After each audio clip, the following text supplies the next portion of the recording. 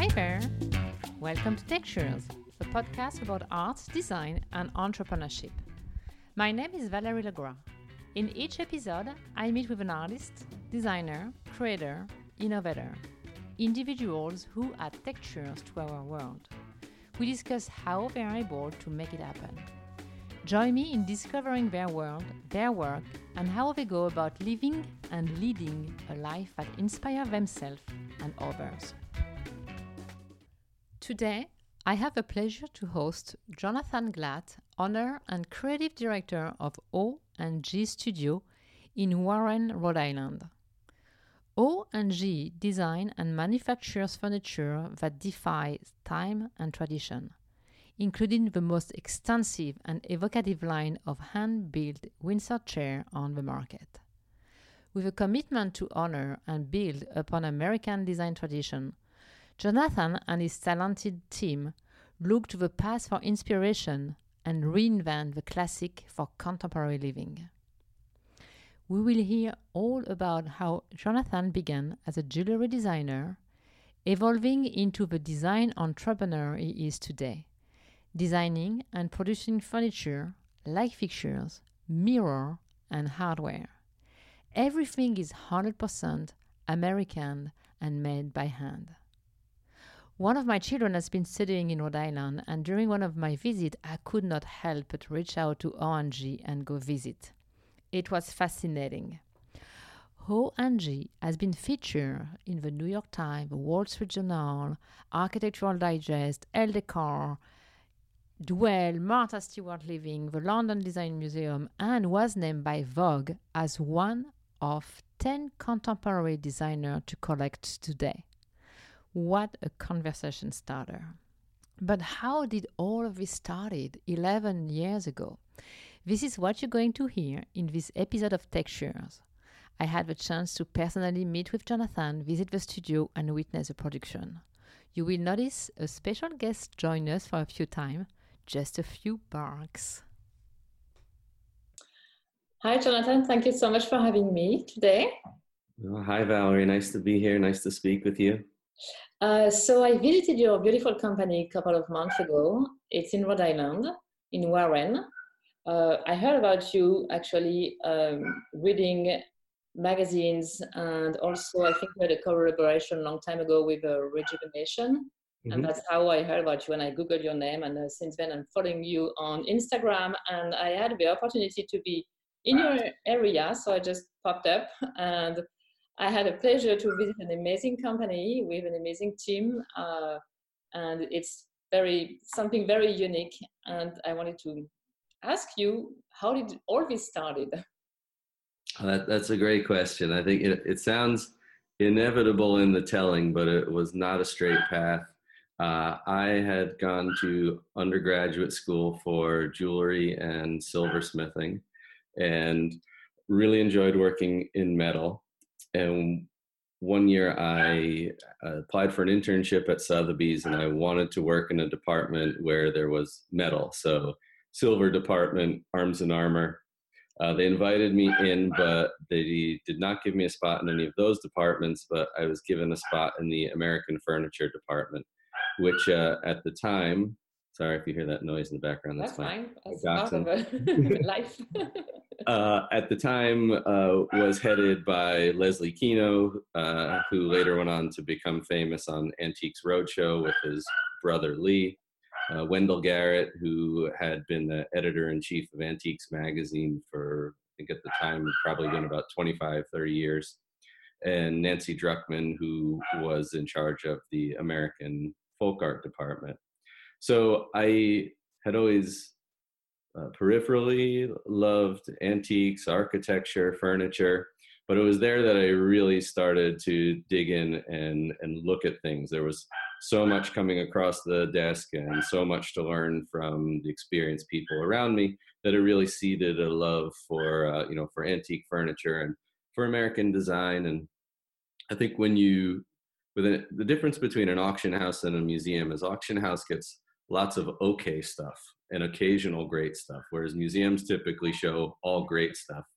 And so seeing that kind of march of things go by, you start to, it almost becomes like a visual flip book of design evolution and craft evolution. The periods that I saw while I was there were from mid 1600s up until about the 1830s. So it was almost like, taking a chair and putting it in a flip book, and it turned from a pilgrim chair into this like delicate, Sheridan or Federal period chair. So it really like changed my design outlook and really played to my love of looking for subtle details and things. Were you And documented details? I mean, just like you were flipping the chairs around or the furniture around and just finding out how things were working and how they were. absolutely. Yeah. And I think, so I went back to school. I finished my degree in jewelry and metalsmithing, and then I went back to Sotheby's, where this time they did give me a job working with metal. I was in the silver department. And because I knew so much more about metal, being able to turn the silver pieces upside down and look how they were put together, I understood a lot more about it. And it was just amazing, what I learned in that department. And that department, the items were small. So my desk was in the shelves filled with millions of dollars worth of silver, and could just kind of, turn around, or lunchtime, go up and down the aisles and examine these pieces. So it was a really amazing experience. Um, I ended up leaving Sotheby's, opening my own jewelry studio. This was all down in New York, and then eventually, my now wife, she was a commercial photographer. We decided we didn't want to be in New York anymore. We had been to Providence, Rhode Island, liked it. We knew one person up here, and we knew there was a jewelry industry up here. So we decided to up and move. We were in Rhode Island for less than a year, and I had a break between jobs and was living right down the street from RISD, and kind of on a whim decided I was going to apply to grad school, which I never thought I was going to do. But I applied, and they let me in, and it was a 2-year program, and it was a really spectacular program. I had a great time. I think it was the second part of my education where I had been out in the real world, so managing workload was not difficult. And I had a lot of technical experience under my belt. So I felt like I had the tools to execute my ideas. So I think grad school for me was a lot more about thinking about ideas and less about figuring out how to execute them. And I had really great teachers there. So while I was in grad school, I had a friend whose father passed away, left him a big antique collection. The friend had just bought a building in Warren, where we are now, which at the time was known for antique stores. And he knew nothing about all this, but he wanted to sell it. He had a storefront on the first floor of his building, and was hoping that selling some of his father's collection could kind of, help him along his way in life. So I had offered to help. And we quickly went from selling what his father had left to going out and buying more. And I was at a house auction in Western Rhode Island, a little colonial house. Same family had owned it for about 90 years, and everything was for sale, including the house. And it dawned on me as I was sitting there, I was like, oh, you could just buy all this stuff, buy all this, nice things, junk. Like, there was one lot, it was a dumpster full of furniture, and you could buy that. And then really spectacular. I found some great things. And I went home, and I said to my wife, I said, you know what, we could just buy a house. I saw this really cool house. We could buy it. And we were 23 at the time. Oh, that's nice. So we went out, we looked at this house, we went back a few times, and we started to think like maybe we should look at more than one house if we're going to buy one. And I came out to the store in Warren. I forgot my keys. A friend was coming back from Providence with his keys, and I just started walking around the neighborhood, and I saw our house, which we ended up buying a few months later, still in grad school. Then we ended up finding studio space here in Warren in the building that we're now in. While I was in grad school, I had my jewelry studio. My wife had her photography studio, and we worked along. Graduated grad school. I had a jewelry company. We were selling semi-precious and, and plastic and steel jewelry. It was a lot of fun, but jewelry industry was changing. Metal prices were, that was when they were going from $7 an ounce for silver up to, 20, 30, 40, $50 an ounce. So I started pulling back from that and had a lot of artist friends who were doing larger scale fabrication. And they would come to me for their kind of hardware scale pieces, which for me was huge, for them was too small. And as I got more of that, the pieces grew larger and the hardware turned to furniture and the furniture turned to architectural pieces. And it was interesting. It was a real kind of challenging lesson in managing projects, learning new skills, learning a wide range of skills. But it was not very much about design. It was about lots of problem solving, but not as much about design. And I didn't love doing it.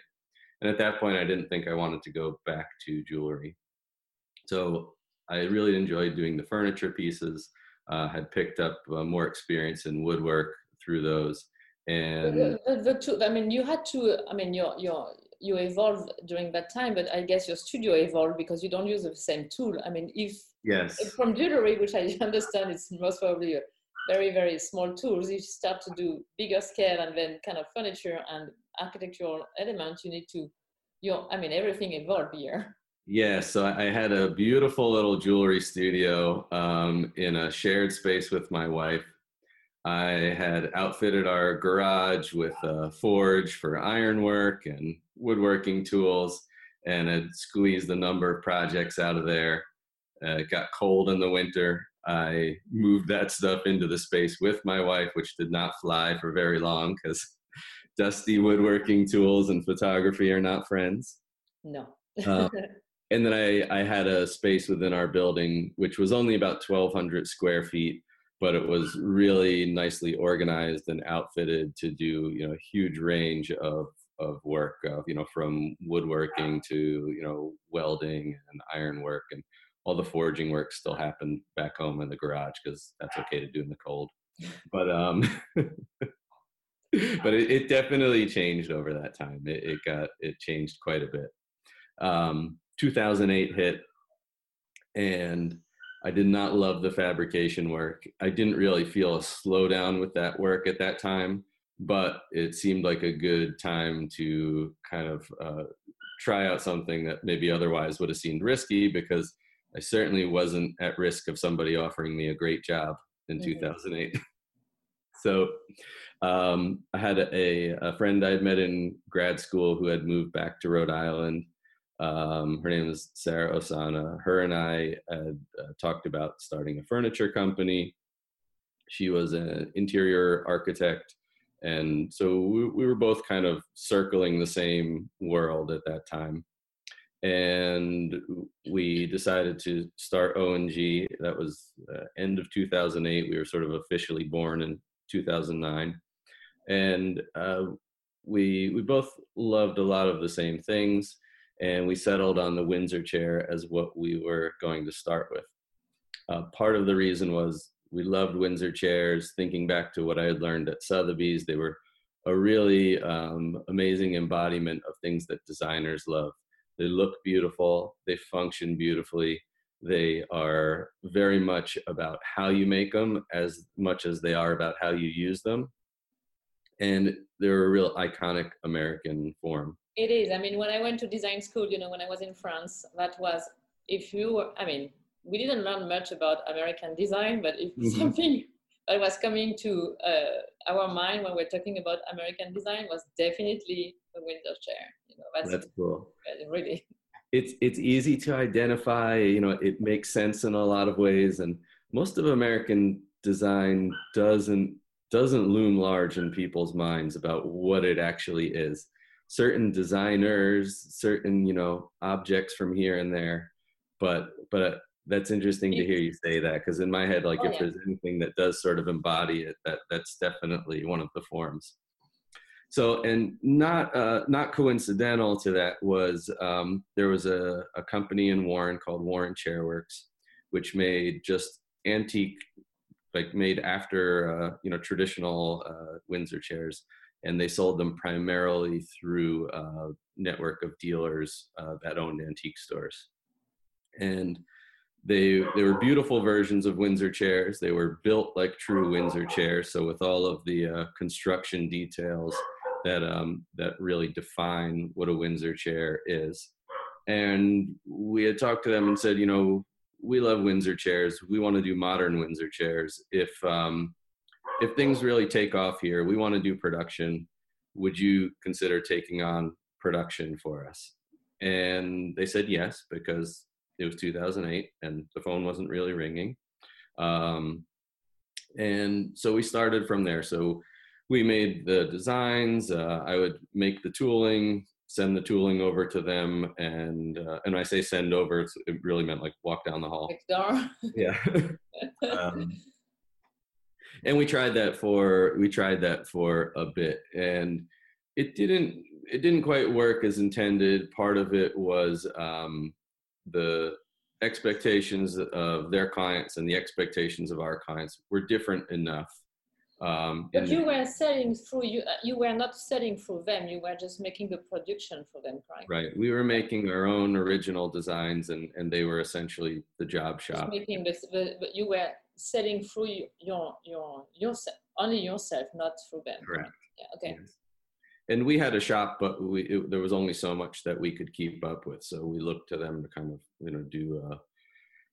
take on some of the volume. So we had tried that, and it didn't quite work. So we started hiring and training our own craftspeople, and that worked well, but it's a very particular type of woodwork, not really a skill that's out in the field, like great cabinet making or, great table makers. It's just something that is not really out there. So we had to train people from the ground up, and it's difficult. It takes a long time. It takes a certain amount of artistry, and I say that meaning you don't always have dimensions to go by. You don't always have hard measurements. A good part of Windsor chair making is being a sculptor. Is measurements get you in the ballpark, but your eye tells you what's actually right, and you have to have a lot of feel for the material because it's thin material, steam bent parts. You have to really work with the grain of the material and the strength. It's a piece of art. It's just like, it's a sculpture. It is. It's more sculpture than cabinet making, for sure. So we plodded along with our own team, and we couldn't really train fast enough to keep up with the volume. And business was picking up. People were interested. Small rewind here, we're really known for color. One of our original ideas was, as great as Windsor chairs are, especially in New England, it's also something that people can dismiss because they bring all their own ideas to it. So we wanted them to look at them fresh. And a lot of people would see them and say, oh, yeah, my parents had them, grandparents had them, old steakhouse down the street, something like that. Yeah. And they were usually bad versions of Windsor chairs that they're referring to. But so we loved color, and by putting, the bright colors on the chairs was the way to get people to stop and look and then draw them into what really were the details and the difference. So you have, we ask the listener to go on your website or on your Instagram. You have a very broad palette of color, and very, very bright. Bright. All kind of, a big range, I would say. Did you start it already at the beginning, you started with a big palette of color, or you just? The beginning was really basic. It was paint at the time, not stain. It was basically your CMYK, your color, your printer colors. So the really bright cyan, magenta, and no wood tones. At the time was the beginning of the popularity of walnut, and we had been to ICFF, and it felt like a sea of walnut. And as beautiful as walnut is, we just didn't think that was going to serve us well in standing out. Yeah. So it was paint colors. Not too long in, we realized, we were painting over beautiful wood. Yes, beautiful kind of joinery details. And we took those original colors, developed them as stains, and then have grown the palette since then. I think the stain colors have been something that we really come to known for. And then you make your color in house, correct? We do, yes. So we mix all the colors, and the dye products themselves are not as are not something that's super unique to us, but the process of how we get those intense colors on the wood, that's pretty unique to us. And we created that through a sort of a mixture of persistence and ignorance, and maybe a little bit of being smart. And we got in pretty deep with our own thing, and it's worked out well for us. I mean, it definitely stands out, and it definitely is part of your brand today. I mean, yes. And you have two types of wood, and correct me if I'm wrong. You have ash and maple. Yes. And so of course, the stain react totally differently on both material, wood grain.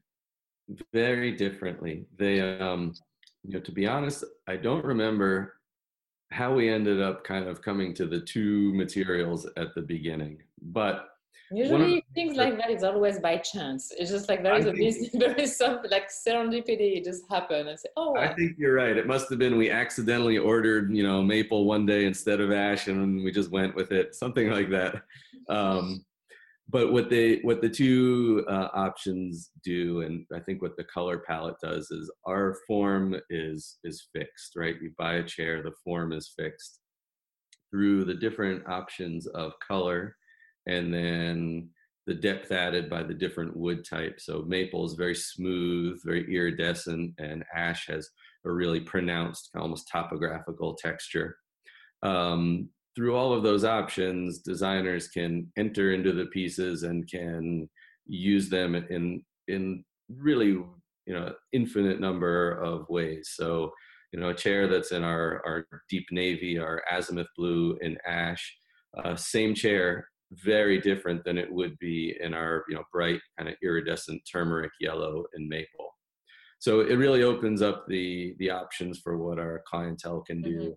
How they can see their work within our work. And I think that's been part of our success with designers. Is I feel like we have a strong point of view, but designers can actually, they can navigate through it in a way that really gives them multiple options here.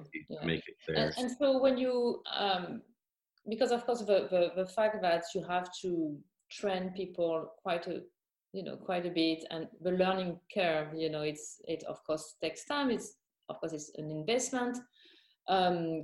Carving wood can also come with some surprise sometimes. I mean, I remember when I visited your shop, you can carve, and all of a sudden you're almost at the end, and you're going to notice an imperfection in the wood, and then you have to discard the piece, and then you have to start. I mean, the process is so meticulous, so precise, so beautiful, but of course it comes at a price. So it has to be understood by your designer customer, and they have to transmit to their own customer. So education is a big thing, I guess, for you to communicate. I mean, how does it work? It is. I think we could be a lot better at it. And like when you came to visit, we really love having visitors, because I think, to walk through the shop and to see, firsthand everything that goes into a piece is very different than seeing a finished piece. Finished pieces, they look so inevitable. They look like, of course it would be that way. Yes, you're right. That's a great thing in the finished piece, but it takes a lot of sweating to get it to look that way. And it can go wrong at any stage in the process, right up to the end. Because I remember you said that right at the end, some of a chair, when you apply the stain, something can happen, and something's going to show, but you're not satisfied with the quality of your product, and again you're going to put it on the side and start again. Yeah, so it happens. Our finish is not a workable finish. It's not like a wipe-on stain where you can kind of keep going back into it. It's one and done in terms of applying the color correctly. So if it's not applied correctly, there's very few things that we can kind of get back on track. So all of the prep, all of the wood selection, everything is part of what makes the the color is achievable. But that last step there can undo all of the perfect hard work of previous steps. Sometimes I wish we had pieces that were made from discrete parts that we were sort of assembling together, and something went wrong and you weren't losing the whole piece. But it's just the fact of it. I have something, it's nothing to do, but it's kind of similar. So I was born and raised in Champagne. So I remember, back then, because now they have made progress in the cork when you put on at the end of a process of making champagne, the cork, and this is where it goes. And if the cork is from, with bad quality or is sick or something like that, it's going to kill all these years of, the harvesting the grapes, pressing, all the steps that takes for months and years. It's going to be destroyed just at the end because you have a wrong cork. And that's exactly the same story when I was visiting your studio, and I was like, wow, you have to have very skilled people and very focused and very detail-oriented, of course. All the detail that you added, and I don't know much about American design, so I don't know if this is a detail that you revisited or if it was existed and I don't know.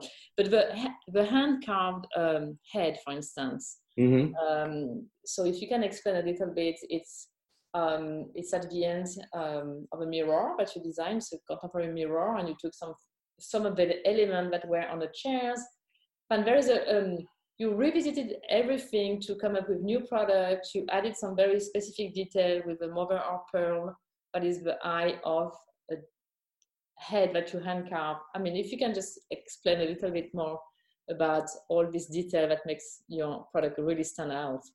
Yeah, as a jeweler, no detail is too small. So I'm always fighting the urge to do tiny things, and drives everybody at the shop crazy. But that idea of those small details really goes back to kind of two things I learned at my time at Sotheby's, and there was sort of very different things. One was there was a piece of furniture, a highboy, so it's basically a chest of drawer on tall legs, came through, and it looked very simple to me. And the auction estimate was estimated at 20 times what to me looked like similar pieces. And I couldn't figure out why. And I, finally, looking at it, trying to understand, I finally went to one of the experts and kind of walked me through it. And the Newport furniture from late 1700s, mid 1700s, late 1700s, was two different families, all worked closely together, several generations, and their furniture was known for really being, the best of the best. And today is looked at, almost more as artwork than furniture. And the difference in their work is that everything, the material is second to none, and that's partly because of where they were on the trade routes. And the forms were perfect, and they were very restrained, but they were not stripped back like a shaker piece of furniture, which came later on. But the shakers were all about remove everything. This school of furniture was more about refine and highlight. So the forms would be, not just your curved cabriole leg, they would be a perfectly proportioned version of it. The graduating sizes of drawers would, have a sort of natural mathematical progression. And the pieces are just really subtle, but really beautiful and not devoid of detail. So they would have small amounts of carving, small amounts of detailing that would really, really highlight the whole shape and make it, I think, that much more impactful. And then the other thing that I really remembered was we had all this folk art. So folk art was the opposite. It's sort of, defined as people who did not have any type of classical training, but had usually prolific output, creative output. And one of the things that we that came through the department a lot at the time were carved wooden canes. And some of them were very detailed and skilled and elaborate. Some of them were really simple. It would be an unusual shape of a root, and the top would be carved like a little snake head, really simple, just like a smiley face with two dots. And so I always, carried the impact that seeing both those things had with me. And we do a lot of hand carving on our pieces in terms of, shaping for where your hand rests on a chair. We call it the knuckle. Hand rest, that was I was looking for, what I was looking, yes, yeah. So we do a lot of that in production, and we do it really well, and we do it same all the time. So, it looks like a machine, and I think people are always surprised when it's done by hand, but we invest a lot of time and skill into doing that. And the pieces that you're referring to, I wanted to take advantage of those skills, but not have to create something that would become a production option, not have to create something that we would do over and over again. So the very first one was a continuous armchair, which has one piece of wood bent in two directions to create the armrests and the back rail. Yes, that's beautiful. That is really beautiful. Those are one of our most difficult, and those are, those are sort of the bullet point, the top of the pyramid for, the American Windsor chair. They were totally new and innovative at the time and not done anywhere else in the world. And so I was looking at one, and I thought, I was like, that would be funny. Like, it'd be a snake. I'll do like a cane root snake. I'm saying that backwards. Root cane, yes. And one side will be the head, one side will be the tail. Yeah. And to be honest, I thought it was going to be goofy. Wasn't totally confident in showing it to anybody. Somebody at the shop took beautiful pictures, posted it on Instagram, sold right away. And we thought, okay, there's something there. There's something, yeah.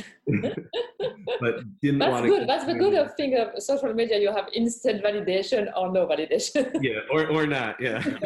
And that's always a hard part as a designer. Like, when do you ask for validation, or when do you just do it anyway? And at some point people get on board. I mean, speaking of that, actually, I guess when you started your own company in 2008, really doing some, we know that now people buy their furniture out of China, mass production, etc. I guess people told you were crazy to go in this venture. I mean, I guess. I don't yes, I mean, in some ways, yes. I think what was interesting at the time, we were making everything here because that's what we knew how to do. We didn't have the capital to go to a furniture manufactury and invest in inventory, and not a little bit of being control freaks, but so validation. Did you have validation? I mean, did people say yes, go for it, or no? Nobody said same thing. I'm trying to. Yeah, nobody really said just go for it. I think I don't know if anybody really thought it was going to go anywhere, but little by little. And I think it coincided well with people were interested in, buying domestic product and buying ethically made product, and in buying things that mattered. Because all of a sudden everybody got real nervous about their money. So they weren't as likely to spend it on things that they didn't feel had lasting value. And I think now, really people really want to have an emotional connection with the piece. And more people, or at least the person you want to enjoy your furniture, they want to have an emotional connection. So all the detail, all the hand carving, but if they understand, it has a meaning. And yes. I think today in design, it's very important that, we can, there is of course a world where you can order things online, be delivered within 24 hours, but this is the exact opposite, and there is no right or wrong. It's not about that, it's different markets. But I think the people who wants to buy a chair from ONG or Mirror or Bench, I mean, they really understand the process and wants to have a connection with it. No, I agree. And I think, we were lucky to have you be able to visit, and regional clients or people traveling through. We're working on, trying to peel back the curtain for remote clients, which are most of our clients, and do things, send people pictures partway through the build process so they can, see somebody working on their piece. But, it's hard to, I shouldn't say it's hard. It's easy to feel more of an attachment and feel more of an emotion when you understand something. When I you agree. you look at it, and it's not just the finished chair.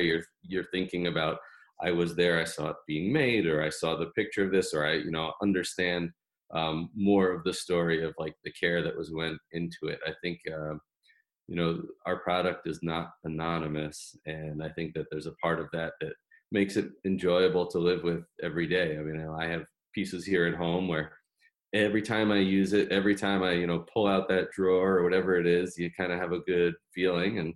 And I think it's sort of that having things in your life that you have a little more understanding and a little more of an association with is great. And it can't be everything. It's exhausting if it were every object in your home, but it is really nice to have things that you feel connected to and you feel were cared about in the way they came to you.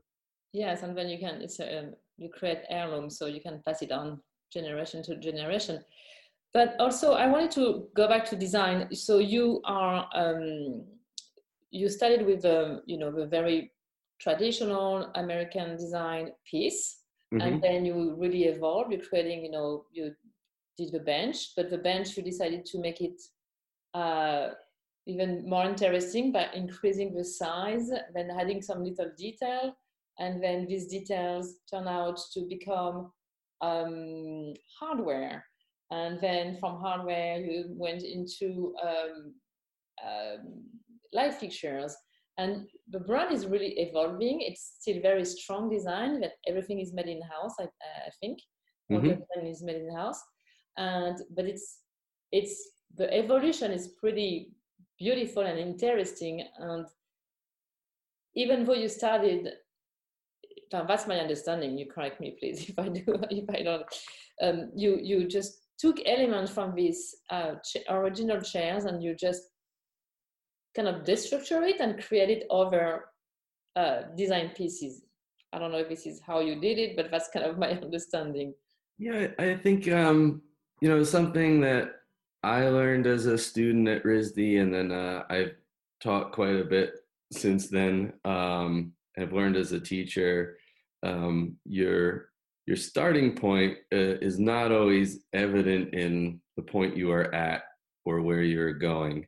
And I say that to mean that your initial inspirations, when you kind of work through design process and you iterate and you react to what you see interesting in that last little step that you did, you have to be open to knowing, you have to be open to, I think, to be okay where that leads. And sometimes it can hew very close to your original idea, and sometimes it can really diverge away. And I think it's in the process, in the authorship, where you start to see the thread through, and it kind of goes back to what I was talking about earlier, that sort of flip book idea. A big chunky oak pilgrim chair is nothing like a delicate, ribbon carved Federal side chair, but they shared exactly the same starting point, the same sort of design DNA, but things evolve and change and are fairly fluid. And so, in that way, kind of look to ideas that began with something within our line, some previous design idea, and sort of ask like the what if questions. What if this was to turn in this direction? What if we add this material? What if we go from pieces that feel light and delicate to pieces that feel more heavy and grounded? And I think part of it is that's how I think as a designer, and keeps it interesting for me. And there's always that nagging thought, like, is anybody going to get on board with this? Is this like just kind of a shot out of left field? And you can't hit a home run every time, but it keeps it interesting for me. And I think by extension, I hope it keeps it interesting for our clients. The idea is not to do something different for its own sake. The idea is to kind of evolve down a journey and hope that people are interested to come with you. And not to, obviously not to cut off what you've done previously, so we have, you can come in and we still have people that, that buy some of the first pieces that we did, some of the first things that, in my head, we've kind of evolved down the road, but still enjoy those original pieces. So, it becomes more of a collection and a story over time. Mm-hmm. Yeah. A long answer to a short question, sorry. No. But what I was, when I visited the studio and I saw the last collection you created with some contemporary chairs and long chairs, beautiful. I mean, just by, of course, the design is beautiful, but the level of detail is absolutely astonishing. Just like when you pull up the pillow and the way usually you don't want to see what's underneath, if you just like enjoy the piece. But in your case, you just not take the chair apart, but you just, take the pillow, put it up, and you see the way it is being built, the level of detail you even put into things that we don't see at all, and it's not supposed to be attractive, like all the little strings that support the pillow, and everything is jewelry. You can see how much you pay attention to the detail, and I think that's really what makes your product really stand out as well. So it's something we've done from the beginning. I think it kind of grew out of chair making. In my head, you couldn't make a beautiful chair and then not spray the color on the bottom of the seat. And also, part of it is, so imagine you ordered your chairs from O&G and you waited the 10 weeks takes for them to come to you. And they come and the delivery guys come and in come these chairs and they're holding them upside down and you see the bottom and it's unfinished and uncared for. That's sort of a letdown. So it's really important to us, and some people might not be home when it's delivered, but honestly, that is something, that we think about. And so the bottoms of our tables are all finished. It's something that just, speaks to the level of care you hope you're buying. Yeah, that's great.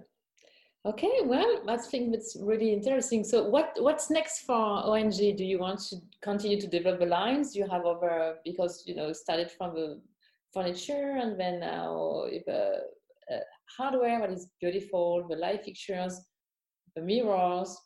You have other projects in your That's a good question. I think, one of the biggest challenge is designs and ideas have to keep pace with running a business. So the challenge right now is, how to kind of keep going with all of these design ideas, and then at the same time, make sure that that the business can keep up with them, and it all adds up at the end of the day. We have a lot of exciting things that we're working on right now. Furniture, and we started last year with a group of lighting that was all sandcast brass, which kind of goes back to my. It is beautiful. It is beautiful. Really, really beautiful. I really love, the potential of what that has to offer. So we have a number of pieces where we're kind of working on, interesting ways to either integrate that or create pieces entirely from that. Our inlet lounge, which we showed the first time last year, beautiful sort of Windsor inspired barrel chair with upholstered cushion. We are working on extending that line and a new group of case pieces of dressers that should sort of be launching shortly. And you introduced marble as well in your line. Yes. Mm-hmm. Yeah. And I think, the marble, our pieces are very much about the material. I think, that the material, that sort of elemental type of material, to me feels like an integral part of things. And so that's where that sandcast brass, and where the hardwoods that we use, the ash and maple and marble, and everything that we've used so far has been kind of classic Carrara marble. Seems like one of those beautiful, elemental, timeless materials. And hopefully we'll get to play around a little with, some more unusual finds, kind of more in the vein of the one-of-a-kind pieces we've done. But I really enjoy it as an integration to the line. And the things that I really loved as well was your hardware, which is a detail of a chair, of a Windsor chair, and it's heavy brass, and you have this specificity that we can choose to have it kind of finished, or you can also choose the option to have it more kind of, I would say, raw, and it's going to patina on itself. Yeah, so we offer it, and maybe we use the wrong term. We say finishes. Really, we offer it in 3 different surfaces. So a polished surface, which is like a mirror polish, a tumbled, which is this beautiful, soft, kind of like, non-directional surface, and then a matte, which is very frosty looking. And all of our standards are a live finish, meaning they will patina over time.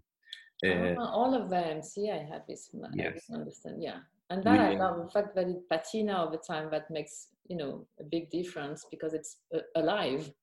It is, and it's very much for the people that love it. There's nothing like it, and it's funny. It's one of those things that it's difficult to find. There's brass everywhere, but like just to get it unlacquered is like you're gonna hit a wall most of the time.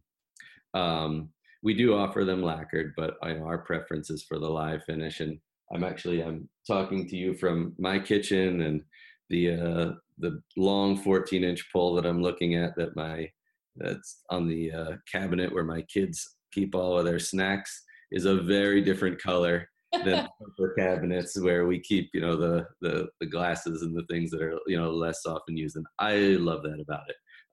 And I think it's something that it kind of makes it part of everyday life. It does not fit that pristine, everything is as fresh as the day you bought it idea. And some people, really enjoy that.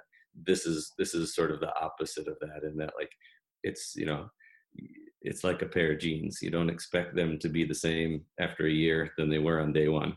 Yeah, that's true. And usually they get better. Yes. Yeah, later even more. Okay, great. Well, Jonathan, thank you so much for your time. I know you're very busy, running all your design idea, your business. So thank you very much for being with us today. No, thank you, Valerie. It's nice to talk with you again.